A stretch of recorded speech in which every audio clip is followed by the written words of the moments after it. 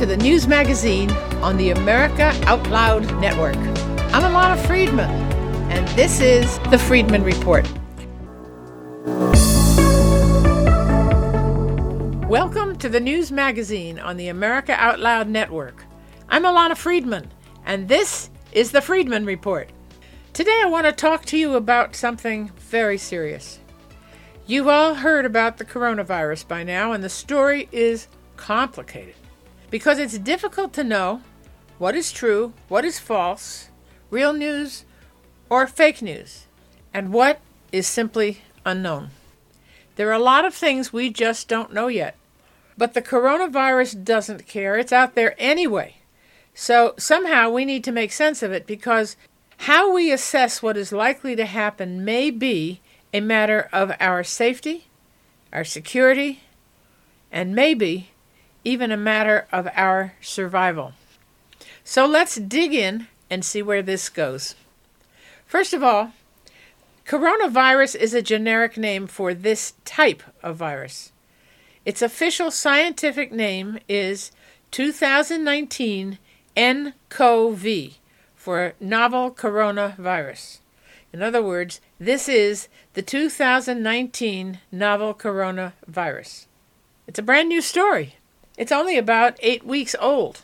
The first cases of coronavirus in China were reported during the first week in December 2019, although we didn't hear about it until December 31st.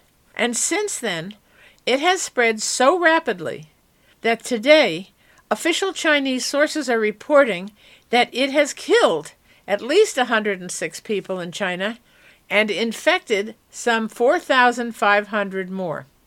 That's their account, and we'll get back to that in a minute. First-hand accounts are relating how the hospitals are so full that the halls are jammed with people seeking medical help, and many are being turned away back into the streets. The probability is that this outbreak of a new virus may be much worse than we're being told. In fact, the news coming out of China is very misleading because their statistics are very unreliable. There has been no verifiable official tally of the dead and dying in China because, at best, their record keeping is unreliable, and under these conditions, the medical professionals are totally overwhelmed, and record keeping is the last thing on their list of what needs to be done. So, as of Monday, January 27th, this week, China reported that the virus had claimed 81 lives, with 2,493 confirmed cases of patients who have been infected. But the very next day, they reported that at least 106 people had died, and more than 4,500 were infected. The reality is that China is underreporting, and the numbers are likely to be significantly higher because even under the best of circumstances, the overwhelming bureaucracy that exists in China impedes even the most urgent cases. On a good day, it can take days or even weeks to diagnose a single case. And even if the Chinese were being completely honest about the number who were sick and dying from the coronavirus, which I frankly doubt, they would still not be able to report the number of casualties accurately. During this last week, some shocking videos have surfaced that confirm earlier reports that people in Wuhan are simply dropping in the street and dying where they fall. If you want to see that video, you'll find it on my article, What is China Hiding?, on AmericaOutloud.com. A nurse at one of the hospitals in Wuhan posted a video earlier this week in which she claimed that there were already 90,000 cases throughout China. And then photographs were also leaked from inside the hospitals, which showed body bags lining the walls. A British researcher predicted that the coronavirus would infect over 250,000 people, 250,000 people, in China in under 2 weeks. These predictions have raised fears that China will continue to try to underrepresent the true severity of the outbreak until it is too late to effectively contain it. Now, in an effort to stem the growing crisis, the Chinese government has sent hundreds of medical staff and military medical personnel to Wuhan. Another 1,000 medical personnel have been placed on standby. But it may be far too little, far too late. The city of Wuhan was first locked down on the morning of January 23rd, but it was only a partial shutdown. Then, on January 27th, it was reported that the entire city of Wuhan, China, which has a population of 11 million people, has been completely sealed off, and that some 1,500 members of the British Foreign Service are not being allowed to evacuate. Large berms are being constructed on the road so that no vehicles can enter or leave. And more than 56 million people in nearly 20 Chinese cities, including Wuhan, have also been prevented from traveling in order to contain the spread of the virus, particularly during the Lunar New Year, which is a 2-week period that began on January 25th. It looks like China is in a state of panic, and thousands, maybe millions of people are ultimately going to pay with their lives. Meanwhile, in the United States, 5 coronavirus patients, all of whom had recently been to Wuhan, have been confirmed by the Center for Disease Control in 4 states: Arizona, California, Illinois, and Washington. And that number has remained constant for the last few days. While only 5 people are actually known to have the virus, 110 other people in the U.S. are under observation for developing cases of the coronavirus. But as the 14-day asymptomatic incubation period begins to expire for others who may have been exposed, the numbers are likely to grow exponentially. Because although in the beginning the Chinese claimed that this virus could only be transmitted between animal and human, it has now been revealed that the virus has mutated and can now transmit the disease from human to human. This, my friends, is a big deal. According to official reports, the virus has already spread to at least 18 other countries around the world, including Thailand, South Korea, Japan, Taiwan, Germany, and Canada, and of course the United States. And that number is also growing as the virus continues to spread. So how did all this begin? Where did the virus come from? The official Chinese version is that the virus originated in an open-air meat market in the city of Wuhan in Hubei province in central China. That's where a number of the victims worked or shopped. Some say it came from eating bat soup, which it seems is a popular dish in that part of the world. And it's possible, maybe. But there's more to the story, because here's what they didn't tell us. Wuhan is also the home of the Wuhan Ultra Biohazard Lab. That's a level 4 facility for studying, they say studying, what Nature magazine has called, quote, the world's most dangerous pathogens, unquote. That includes the deadly SARS virus to which this coronavirus seems to be related. SARS stands for Severe Acute Respiratory Syndrome, and that certainly describes this coronavirus. According to the Nature magazine article, which was published in 2017, the facility in Wuhan is a maximum security biolab, and it was the first stage of a plan to build a whole network of level 4 facilities across China.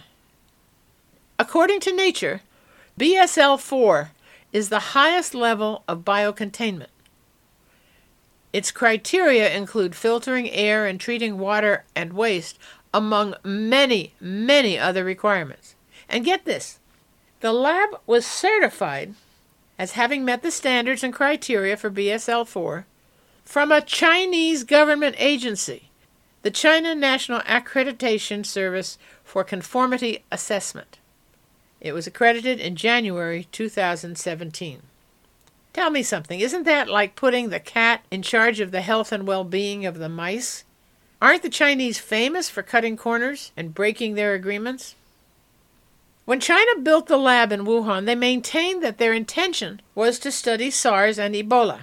But even back then, in 2017, American biosafety experts expressed their concern with a warning that a virus could, quote, escape, unquote, They were talking about that facility in Wuhan, which now appears to be ground zero in this latest coronavirus crisis.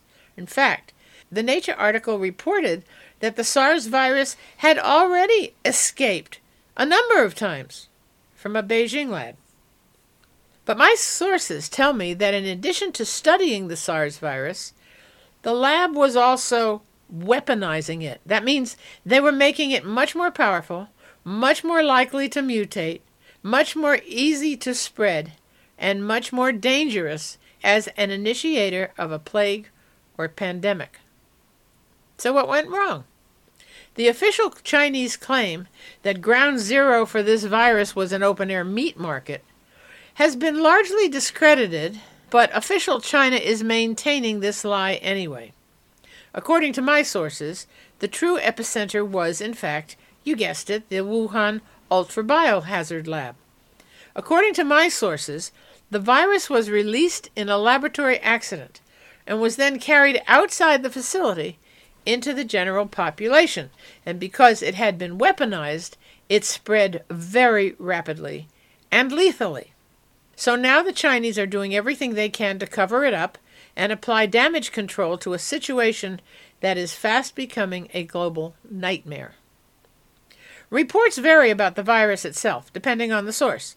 Originally, the report said that this virus was neither the SARS virus that nearly killed 800 people across Asia in 2002, or the MERS virus, which stands for Middle East Respiratory Syndrome virus.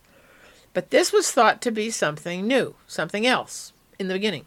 Experts still disagree, because they still have a lot to learn, but according to another report from a highly credible source, 2019 nCoV is, in fact, a weaponized form of the SARS virus. Theories abound, and the definitive science is not in yet, but several things seem to be clear. This new form of the SARS virus is much more virulent and seems to have the ability to mutate very rapidly so that it can spread not only from animal to human, but from human to human. That means that it does not need an infected animal to spread the disease. We can do it to each other. The virus could not have struck at a worse time. The outbreak began just days before the Chinese New Year, which is a huge annual holiday when millions of Chinese travel.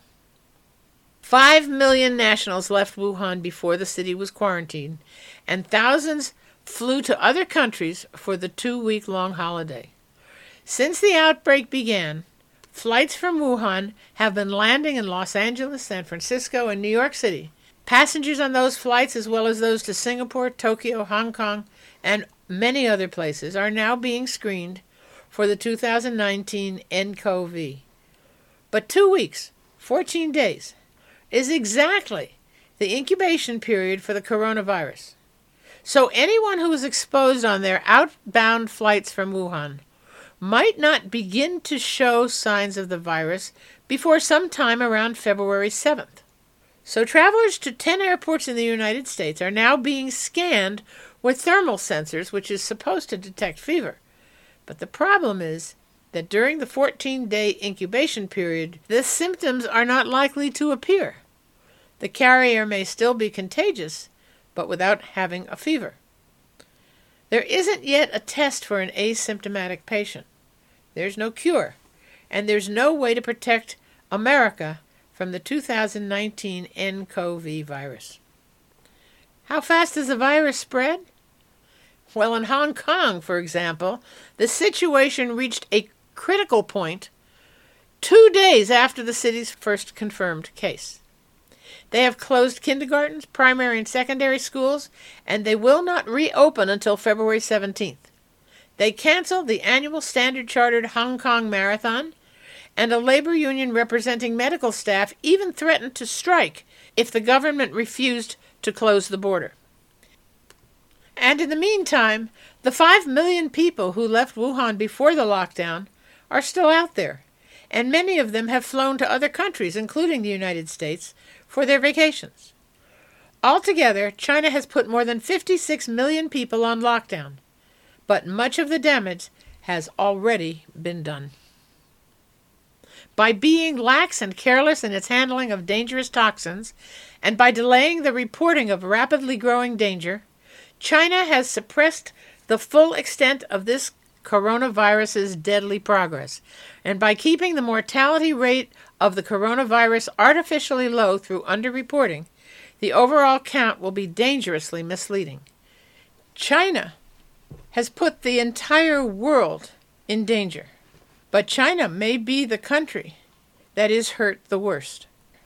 China, more than any other country, may be the first to feel the devastating and deadly effect of the coronavirus as its population is attacked without a vaccine and without a cure. So here's the bottom line. The world is in a new crisis, one that is more important than trade deals, impeachment, elections, and even war. So the question is, how do we deal with this growing danger? This coronavirus, 2019 nCoV, has begun its assault on humanity.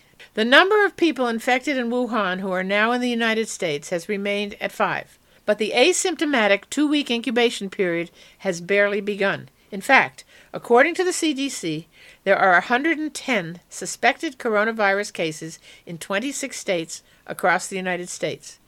According to health officials, that number will only rise. They say that the outbreak in the United States is a, quote, rapidly changing situation, unquote. What we may see, in fact, within the next 10 to 12 days is a sudden jump in the number of people infected with the virus. There will be solutions out there, antidotes, vaccines, and better methods of detection. But at the moment, these are still under development. I will keep you posted on this. Tune in every week and I will give you a full update, because this is one of the crises that may define the rest of our lives. Okay, I'm going to take a short break, but I'll be right back, and we're going to talk about the deal of the century for Middle East peace.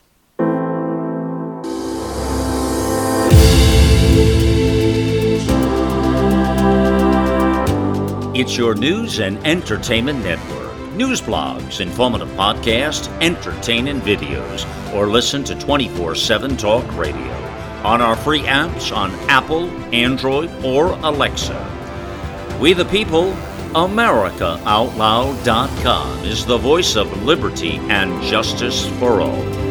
Welcome to the new era in communications. America Out Loud Talk Radio.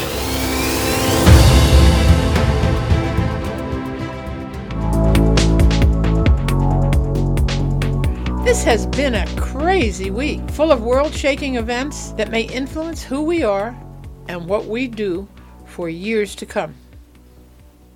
First, the possibility of a worldwide pandemic. And then, almost in the same breath, a plan for peace in the Middle East. On Tuesday, President Donald Trump and Israel's Prime Minister Benjamin Netanyahu stood together in Washington and presented the outline of what the president calls the deal of the century. This is his plan for peace between the Israelis and the Palestinians, and a broader concept that brings in the neighboring countries that have been enemies of Israel since that country's founding nearly 72 years ago. I have never been a big believer in the potential for peace in the Middle East between Israel and the Palestinians. I've lived there. I lived there for 16 years, and I see many reasons why it won't work. But I do believe that if anything can succeed, this plan, has a chance. And it's the only one I've ever seen that actually might. So let me tell you a little bit about this plan and why it just may work, but also why it may not. First, the plan. This plan calls for a two-state solution. People have been crying for a two-state solution for years and years, for decades.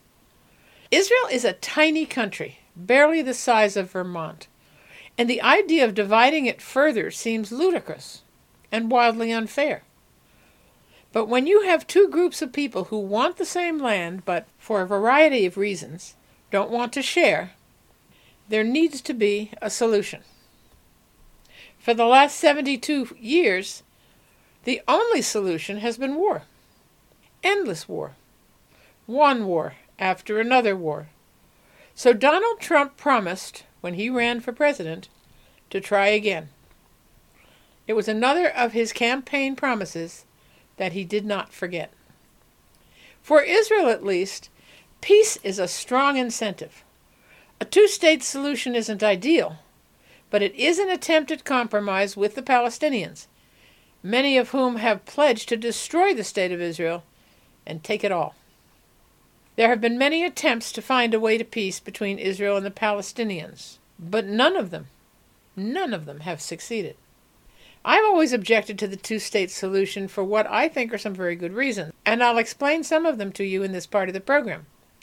One of them is because it has always required a land link between the Palestinian land on the West Bank and that in Gaza, a highway connecting the West Bank and Gaza that runs right through the middle of the Negev Desert in Israel. That's what Barack Obama called, quote, the contiguous Palestinian state, unquote. The problem with that is that a contiguous state of Palestine would divide Israel, making it a state in two parts, and that would be unacceptable to any sovereign state. Trump's plan calls for a tunnel, not a road, that would connect the Palestinian part of the West Bank and Gaza. Okay, maybe. Then there are the two pieces of land themselves that must be connected. Gaza is Gaza, no changes there. But the West Bank is actually in two parts, and it's connected by Jerusalem. It was acquired, the West Bank, by Israel from Jordan in 1967, after Jordan attacked Israel from the east, and Israel drove the Jordanian forces back beyond the Jordan River and annexed all the land in between. That land is now called the West Bank, or by the biblical names Judea and Samaria. Since 1967, the West Bank has been developed in such a way that parts of it are inhabited by the Palestinians and parts are home to Israelis who built cities and universities and industries and gardens in the desert, all things Israel is famous for. But if you haven't ever been to visit Israel or the territories of Palestinians, you may not know that between these towns and cities are just miles and miles and miles of desert, barren wastelands, uninhabited except by Bedouin and their long-eared goats. I mention this because when many Americans think of the West Bank, they don't realize that the vast spaces of desolate and barren sand offer opportunity. But instead they think of Israeli tent cities infringing on thriving Palestinian lands. In fact, there is plenty of room, even in this tiny state, for a two-state solution.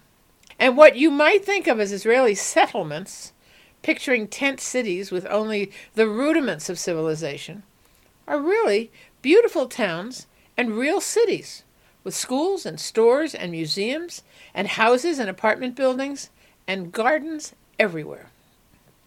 Sharing this tiny country is not out of the question. In fact, it's a really good idea. Trump's plan calls for a Palestinian state within 4 years, with its capital in East Jerusalem. He has asked Israel to refrain from building in the West Bank those communities that people call settlements during that 4-year period, in order to give the Palestinians time to plan their future in their new state of Palestine. And Israel has agreed. The president promised that no Israelis and no Palestinians will be uprooted from their homes. His plan ensures that religious sites will remain accessible to all faiths, and it maintains the status quo on the Temple Mount. It also ensures that Jerusalem, a city that is holy to Jews, Christians, and Muslims, will remain undivided. The plan calls for the ancient capital of Jerusalem to remain united under Israel's sovereignty. And it gives the Palestinians a pathway to a state of their own if they choose to take it. In the area of security, the plan is clear. The Palestinian state will be demilitarized, Hamas will be disarmed, and Israel will retain security control on the entire area west of the Jordan River. This is not likely to be okay with the Palestinians, who have been practicing violent terrorism for generations and are not going to want to give up their guns or their territory. Another aspect of this plan is that Palestinians will finally have to recognize Israel as the Jewish state and learn to partner with it instead of plotting to destroy it. It makes clear that the Palestinian refugee problem must be solved outside the state of Israel. The inflow of 5 million Palestinians into Israel, whose population is just 9 million, is unthinkable. It would destroy the state. No state is going to be willing to commit suicide like that. Now, the plan also includes a sweeping economic plan that ensures a $50 billion of investment in the new Palestinian state, in infrastructure, in business development, in education, and much more. Trump said, "I hope the Palestinians and its neighbors will embrace this and forge a peace with Israel." In a show of unusual commitment, Oman, Bahrain, and the United Arab Emirates sent ambassadors to this event to show their support for the new peace plan.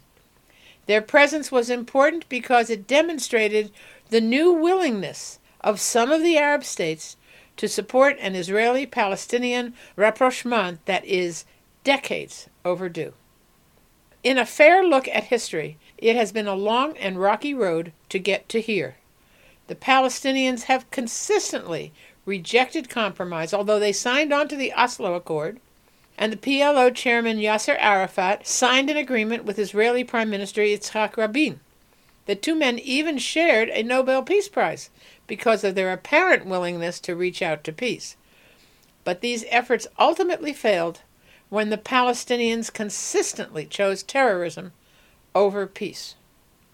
So why should this time be different? One of the key parts, in my opinion, is the 4-year window, which gives the Palestinian leaders an opportunity to cool off and decompress, think this through, and allow their Arab partners to convince them that this is really a good idea.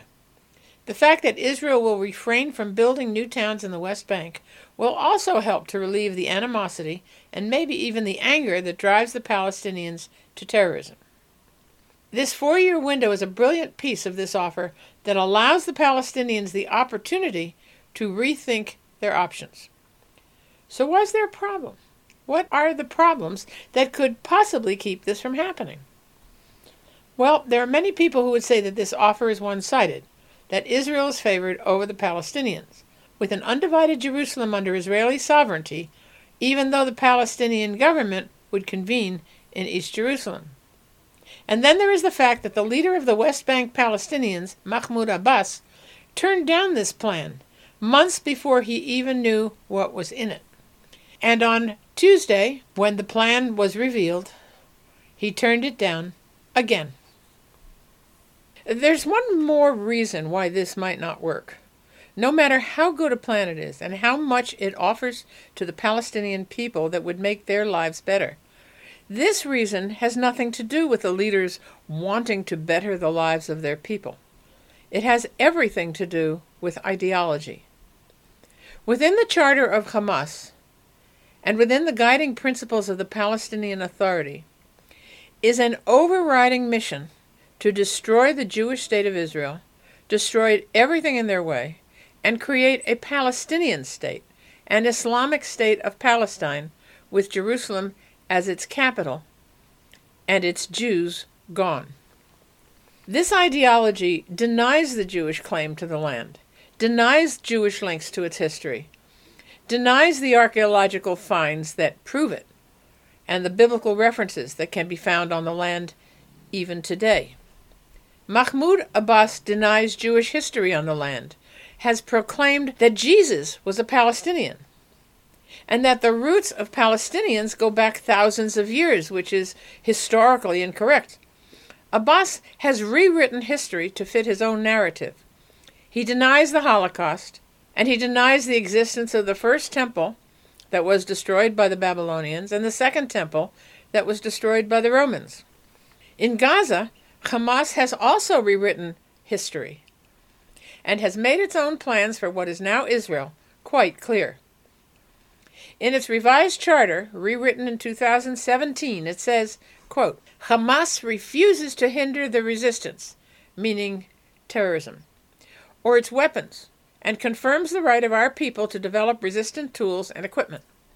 Palestine, with its historical known borders from Jordan's River in the east to the Mediterranean Sea in the west, from Ras al-Nakora, which is the Israeli town of Rosh HaNikra, in the north, to al-Rashrash, which is Eilat, in the south, this land is Palestinian and a united regional unit. Displacing Palestinians and creating a Zionist entity does not cancel the right of Palestinians to enter their entire land and does not validate the Zionist entity to violate this land. There is no alternative to the creation of the Palestinian state with its sovereignty on the entire Palestinian land with Jerusalem as its capital. Unquote. In other words, Hamas defines the entire Palestinian state as all the land which it now comprises the Jewish state of Israel. And in its charter, it claims all that land for the Islamic land of Palestine. As long as the Palestinian leaders allow their people to live in squalor while they promote terrorism against Israel, as long as their belief system demands the destruction of the Jewish state and the Jews who live there, there is little hope for peace. I think President Trump's big mistake is making the assumption that the Palestinian leaders are really interested in the welfare of their people. By and large, Palestinian leaders have traditionally enriched themselves at the expense of their people. Yasser Arafat, for example, was able to squirrel away $3 billion of humanitarian aid to the Palestinian people. He stole that, and he put it away in Swiss bank accounts. It was found after he died, and much of it went to his widow. Very little of it went to his people. How did he do it? He did it by taxing his people, by inhibiting the growth of the economy, by not allowing it to grow, by failing to build an economic infrastructure that would support a proper national economy. Instead, he took the money for himself and left the people to their own devices. Mahmoud Abbas has done very much the same. While his people live in squalor, he lives in the lap of luxury. You know, I would love for this peace plan to work. Having lived in Israel, having lived in the region for 16 years, I know that there is nothing that Israelis want more than peace. Peace with their neighbors, peace at home, freedom to know that when they go out in the morning, that they'll come home at night and see their families. But until there is peace with the Palestinians, there cannot be peace like this, because terrorism will always be in the back of everyone's mind. I think President Trump has done an extraordinary job putting this plan together. And it may be that pressure from other Arab states may actually cause some movement in the right direction, in the direction of peace. But I don't know how you get around that ideology of hate. Ultimately, I believe peace will come. Ultimately, but I don't know when, and I don't know how. How do you overcome the mindset that makes hate, killing, terrorism more important than the welfare of the people you're supposed to be governing? How do you overcome that ferocity of hatred that is so strong that nothing is as important as destroying your enemy, even if it means destroying your own people. How do you get over that? So I pray for peace in the region. I pray for the peace of Jerusalem, as I suppose many of you do. I pray for the peace of Israel. I hope and I pray that peace will come. I can't think of any people who deserve it more than the people of Israel. Well, it's time for another quick break, and then I'll be right back with some words about the impeachment farce that has turned into some pretty good watching. Hello, this is Lieutenant Randy Sutton, the host of Blue Lives Radio, the voice of American law enforcement. I am a 34-year police veteran. I am also the founder and CEO of an organization that stands behind injured and disabled law enforcement officers. It is called The Wounded Blue. Our website is thewoundedblue.org. We have produced a film. It is an important film. I urge you to watch it. The film details what happens when a police officer or law enforcement officer is shot or stabbed or beaten or disabled, seriously injured in the line of duty. Most people think they are taken care of medically and financially. The reality may be quite different. It is called The Wounded Blue: Service, Sacrifice, Betrayed. The film is available on Amazon, iTunes, and the Microsoft Store.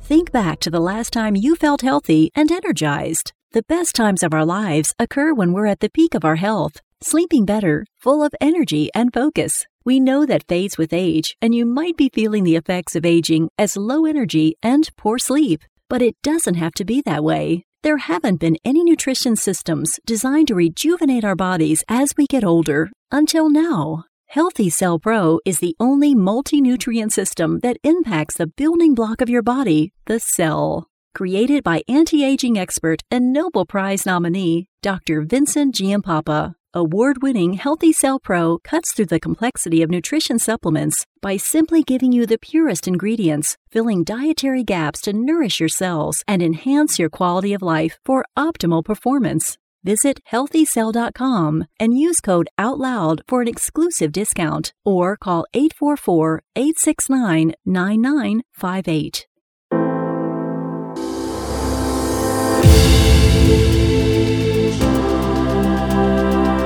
Spreading the out loud truth from sea to shining sea. AmericaOutloud.com is the voice of liberty and justice for all. The goal is to deliver a message of truth, inspiration, and hope to the world, to unite people from all backgrounds and beliefs in an effort to advance humanity. We are the vision of the voices. Welcome to the new era in communications, America Out Loud Talk Radio.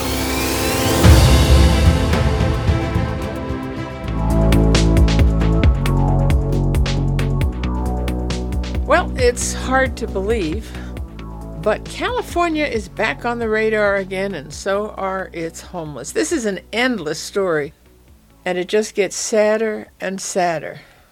This time, it's about another homeless place in a Home Depot parking lot.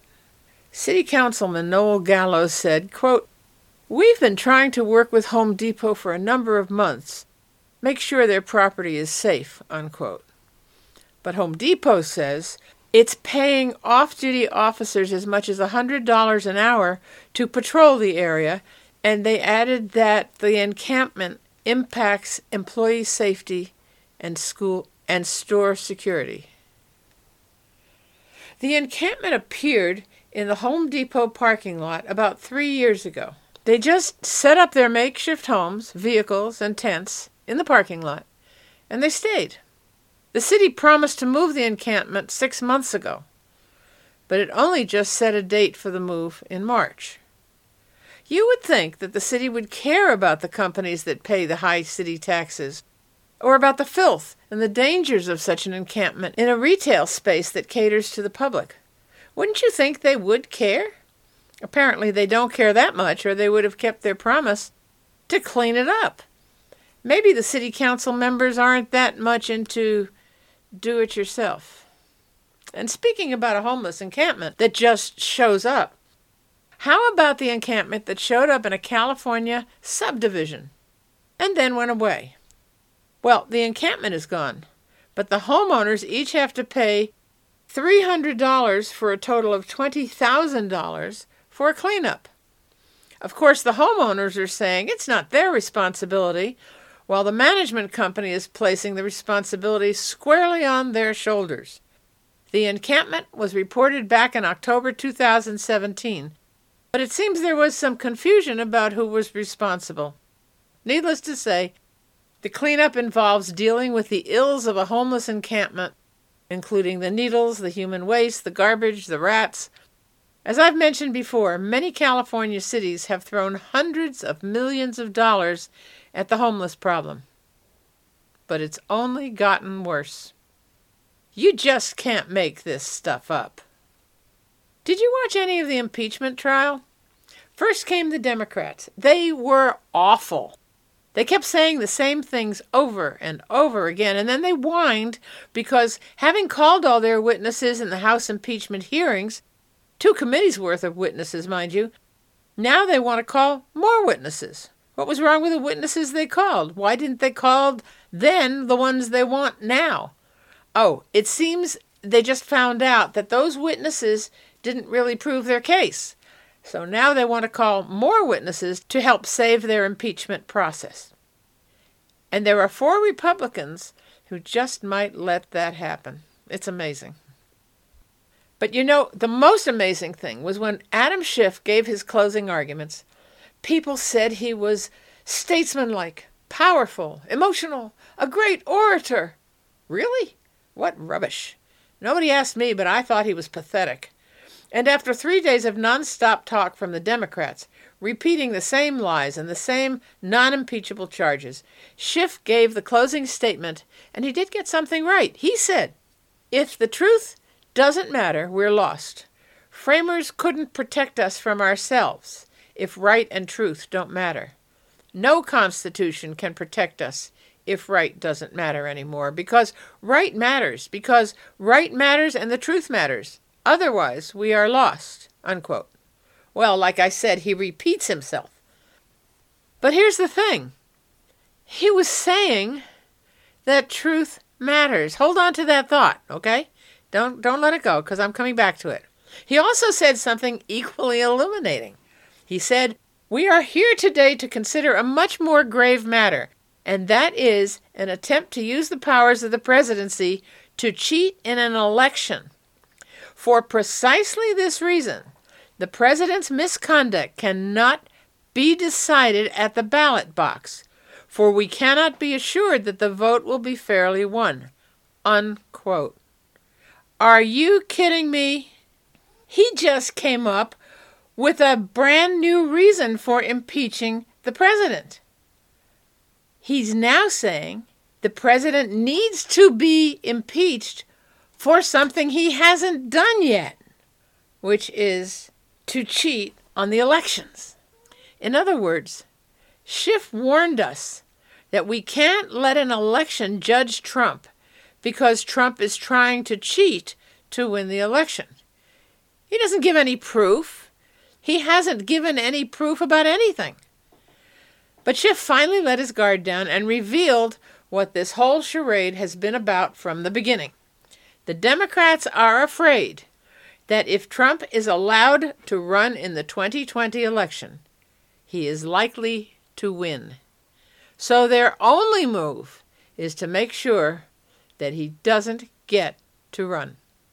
It's insane, really. This is not America. This is not the way America is supposed to be. This is the guy who says in the same speech that truth matters. He said it over and over again. But this is the same guy who lied about the Trump-Zelensky phone call.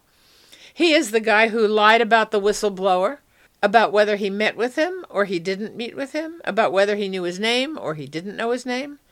This is the guy who said he had, quote, incontrovertible evidence, unquote, about Trump's Russia collusion, when he had nothing of the sort. Adam Schiff is a pathological liar. He lies at the drop of a hat. He lies for fun. He lies to make a point. He lies to satisfy his lust for personal power. He is the last man who should be leading the charge against the president. But then, after the Democrats were all winded and off the stage, then we came to the Republican defense. Did you hear that? And it was carried on by some of the best legal minds in the country. Alan Dershowitz, scholar of constitutional and criminal law from Boston, discussed the constitutional issues involved in the case. He said that in order for a president to be impeached, an actual crime must have been committed. Impeachable offenses are treason, bribery, or similar actions. But abuse of power and obstruction of Congress, he said, are not similar crimes, and they're not impeachable. Quote, "This is the key point in this impeachment case," he said. "Please understand what I'm arguing is that purely non-criminal conduct, including abuse of power and obstruction of Congress, are outside the range of impeachable offenses." Unquote. Jay Sekulow went right after Schiff, directly, referring to the kangaroo court that he ran in his committee impeachment hearing. He said, quote, "Mr. Schiff talked about a trifecta. I'll give you a trifecta. During the proceedings that took place before the Judiciary Committee, the President was denied the right to cross-examine witnesses, the President was denied the right to access evidence, and the President was denied the right to have counsel present at hearings. That's a trifecta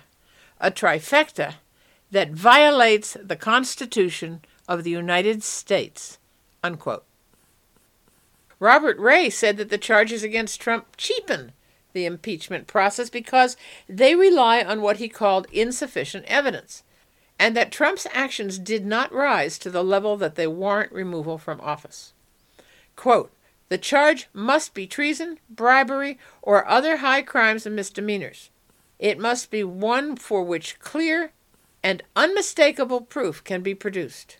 Only if the evidence actually produced against the president is indeed irrefutable, such that his own constituents, in this case the 63 million people like me who voted for President Trump, accept his guilt of the offense charged in order to overwhelmingly persuade a supermajority of Americans, and thus their senators, of malfeasance, warranting his removal from office." That's what Ray said. Pam Bondi from Florida used Vice President Joe Biden and his son Hunter to underscore the fact that Trump's concern about Ukraine corruption was justified. She played a 2016 video clip that all of us have seen by now, maybe many times, of Vice President Joe Biden in which he bragged about how he used the U.S. aid to get the Ukrainians to remove a prosecutor who was investigating Burisma. What is very interesting is that the Democrats are investigating Donald Trump for the very thing that Joe Biden has admitted, even bragged about doing. Would this be an appropriate place to say, "You just can't make this stuff up"? So the first part of the trial is over. The managers have had their say, and so have the lawyers for the defense. And so it goes. There's more, and we'll get to it again next week. I don't know about you, but I've had enough of this farce, at least for now. Here's a quick story about a panel discussion on CNN this week. Don Lemon has gotten himself into a whole heap of trouble in the past, and I can't figure out for the life of me why he's still on the air. But in this case, it wasn't Lemon who caught the flack. He was the host, but it was his guest, ex-Republican strategist Rick Wilson, who got himself into trouble. Here's what he said. And I won't do this. He put on a Southern accent in order to make his point, and I won't try to imitate it. But here's what he said. He was referring to Pompeo, he said, who, quote, also knows deep within his heart that Donald Trump couldn't find Ukraine on a map if you had the letter U and a picture of an actual physical crane next to it, Wilson said. He knows that this is, an administration defined by ignorance of the world.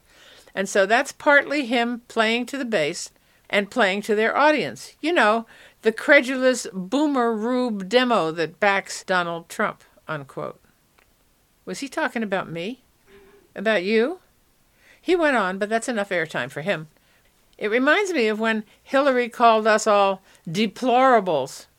When did it become funny to make fun of people's accents or their politics? Rick Wilson should know better. And everybody's going to know better. You know, Tuesday night was another Keep America Great rally, and this one was in New Jersey. New Jersey! True blue New Jersey. And people were lined up, you ready for this? Since Sunday to get in. Can you believe it? They said that 175,000 tickets were requested. And thousands of people came. The hall had room for 7,400, and there were thousands more outside. Hey, it's cold in New Jersey in January. You gotta love the guy to do that. And speaking of politics, this week, the 4 candidates who are senators were stuck in Washington at the impeachment trial, just 1 week before the Iowa caucus. But Bernie Sanders had AOC to stump for him at a rally in Iowa City. He might have done better. She got up and she danced around the stage and did her AOC thing, hopping up and down for 26 minutes, and never once mentioned his name. Yikes! Well, the Iowa caucuses will open the campaign season next Monday, and I'll be talking about the results next week. A lot depends on the opening bell because they set the tone for the rest of the campaign, the Iowa caucuses and the New Hampshire primaries. And this year the field is full, and no one really knows who will come out on top. The smart money says that no one will, that the candidates at the top are just too close together. So we'll see. A lot depends on the weather as well. The forecast for Monday in Iowa calls for rain and a temperature of somewhere around freezing. Not so hot. It could be better. So stay tuned. I'll be all over this next week. Okay, it looks like we've got time for one more story, and there's something I'd like to talk about with you. I've been watching the president, and I can't get over wherever he is, whatever he's doing, he's so relaxed. He looks like he's had a week in the sun.